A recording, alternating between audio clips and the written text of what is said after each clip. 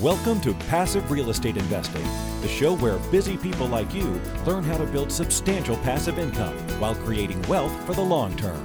And now, here's your host, Marco Santarelli.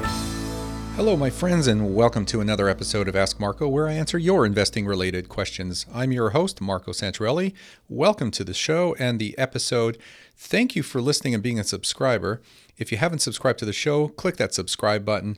And I hope everybody's doing great. We're in the middle of the summer, and even though we have this coronavirus craziness going on around the planet, I just hope that you and your family are all doing well. Today's question is pretty interesting. It comes from Brian, and he asks, how to invest when you're a nomad? That's interesting. I think this is the first time I've ever heard something like this, although I know people who are nomads and do invest from all over the planet, wherever they may be. So Brian says, hi, Marco. My wife and I just recently sold our primary residence to have more time with our kids and live between my in-laws, our vacation rental, and on the road camping.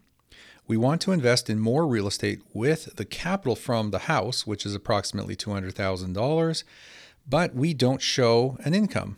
My wife's remote consulting job is on hold until next year, and I work as a handyman while in town staying at my in-laws, so we currently don't show much or any income after business expenses.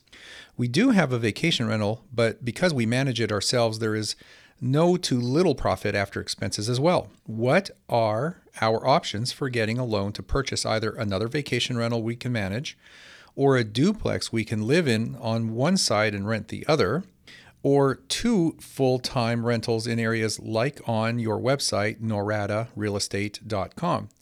I don't want to put more than 50% down. Thanks for what you do and what you're doing, and hope to hear from you. Thanks, Brian. Brian, thank you for the question. So this is an interesting but not an unusual question. First and foremost, who cares if you're a nomad? It really doesn't matter where you live or even if you're a resident of the US, although that helps with a lot of the financing options. But literally, you can invest in the United States real estate market from virtually anywhere in the world. So if you're a nomad within the US, that's a great situation to be in. The question is really about your qualification rather than the fact that you are a nomad and you're not anchored to one physical address somewhere in this country. So I'm not sure when your income stopped. I wasn't sure if you alluded to that, but my first question is, when was your last return, tax return? Was it 2019? If it was 2019 and you can show income, you probably qualify for financing. So that would be my first question. And if that's a good thing, then we could probably stop the answer to the question right here, because you probably qualify if you can show the income and you have good credit. Depending on the lender and what kind of loan you're getting, you might need to show your last 2 months or 3 months worth of bank statements to show that you have something in there or something coming in. So they may want to verify that you actually still have income coming in. With conventional loans, they'll often ask for your recent tax returns and or your recent W-2 statements or whatever it may be. Anyway, talk to your mortgage broker about that. I'm not going to get into the weeds about that, but it really comes down to qualification. So if you can document your income right now, even though it may not be a lot, I don't know what a lot is, that's a relative term, but if you can show income and you've got good credit and you had qualifying income over the last 2 years, you may be able to do something on the conventional side. But don't quote me on that. Talk to one of your lenders or mortgage brokers, or just talk to my team here. We'll put you in touch with several of them. The next thing is understanding the different types of loans that may be out there. Now, historically, we've had 4 basic kinds. At least this is how I classify the types of loans. There's the full doc or full documentation, the low doc, the no doc, and then the stated income loan. There's some overlap between these. They're not mutually exclusive, but full doc is what you typically see with your full-blown conventional financing. This is the best and cheapest financing you can get, and you're basically showing, all documentation, which is essentially some bank statements and your last 2 years tax returns and maybe some other supporting documentation. So you're really showing and proving that you have the income you claim to have. The low doc is just a scaled down light version of the full doc loan. They're, again, going off good credit to great credit and having some light documentation to verify income. The no doc is the next step along that line, and that is essentially no documentation. It's heavily based upon your credit profile. The stated income is essentially similar or the same as a no-doc loan. You're stating your income. You're typically going to have very good credit to excellent credit to qualify for stated income. And there is not a lot of option out there for a stated income loan for non-owner occupied investors or people. I've seen a few stated income loans come and go. I think that was before COVID, so I'm not sure. In fact, I just texted one of my mortgage broker lenders and he hasn't replied back. So I was hoping to have that before this recording. But there is the possibility that you can get a stated income loan. Now, there's a however here. With a portfolio lender, they're going to look more at your credit and the asset than at your income. So you can potentially get a portfolio loan, an asset-based loan from some lenders. There's a few that I can think of that used to do the lending back before COVID hit in February, but I'm not sure if they've already come back out of the woodwork. I heard rumor that they are up and running again and lending. So again, something I would need to verify, but definitely talk to my team here or your investment counselor here, and they can look into it for you.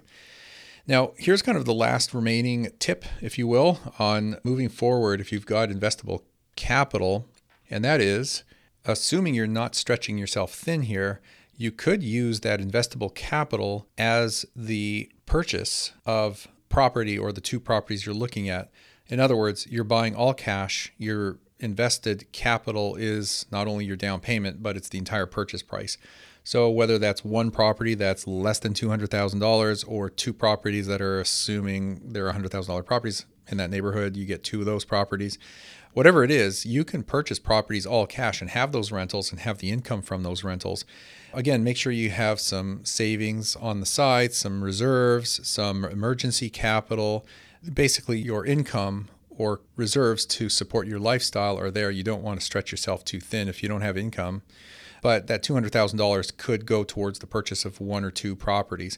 Then the strategy here is what you do is when you can show income and you have the ability to qualify, then you would essentially refinance those properties and pull out that 50% that you're talking about. And that should be very easy to do. You could go as high as 70% loan to value, 75, maybe 80%, but 50% loan to value is essentially a no-brainer from the perspective of a lender. So that should be pretty easy to do. So with $200,000, you theoretically could invest in 3 to 4 rental properties with 50% down with that $200,000. Again, don't overextend yourself. Make sure you have living expenses and emergency reserves and whatnot. Last but not least, the final tip related to that strategy is talk to one or more lenders or mortgage brokers that do specialize with working on investment properties and investors before you go ahead and do that, because they can lay out not only a timeline that you should work within in order to do that so you don't lose the ability to qualify from previous year's tax returns, but they'll also tell you what road or pitfalls to avoid in the process of executing on that strategy so you don't run into trouble when you go back to them for that refinance and then they turn around and tell you, well, I'm sorry, you messed up here, or you're outside of a workable window that I needed to work within. So always work with your team, work with your mortgage broker or lender. All right, this was pretty much a high-level answer to your question. I mean, it's hard to get into a lot of detail about this. The bottom line is that if you are a nomad and you're not tethered to a principal residence and you're just going from place to place, that doesn't matter. At the end of the day, it comes down to the 2 C's, or what I call the 2 C's, your investable cash and your credit profile. So if you've got the cash and credit, you should be able to do that from anywhere in the world. Okay, Brian, I hope that helps. Thank you for your question. And if you have a question about real estate or investing or finance or anything else, maybe you want to know if I have a dog, who knows? Just send it over to me, passiverealestateinvesting.com, or just click askmarco.com in your browser and it will take you over to me. That's it for today. Thank you for listening. I will see you on the next episode. Are you having a hard time finding great investment properties? Unfortunately, the best deals are rarely found locally. Successful investing begins with the right properties in the right markets. Norada Real Estate provides everything you need to invest in the best deals across the U.S. Our simple, proven system will help you create real wealth and passive monthly cash flow. Get your free copy of the ultimate guide to passive real estate investing at noradarealestate.com/guide. That's NORADA realestate.com/guide. Nothing on this show should be considered specific personal or professional advice. Please consult an appropriate legal, tax, real estate, or business professional for individualized advice. For distribution or publication rights and media interviews, please contact the host.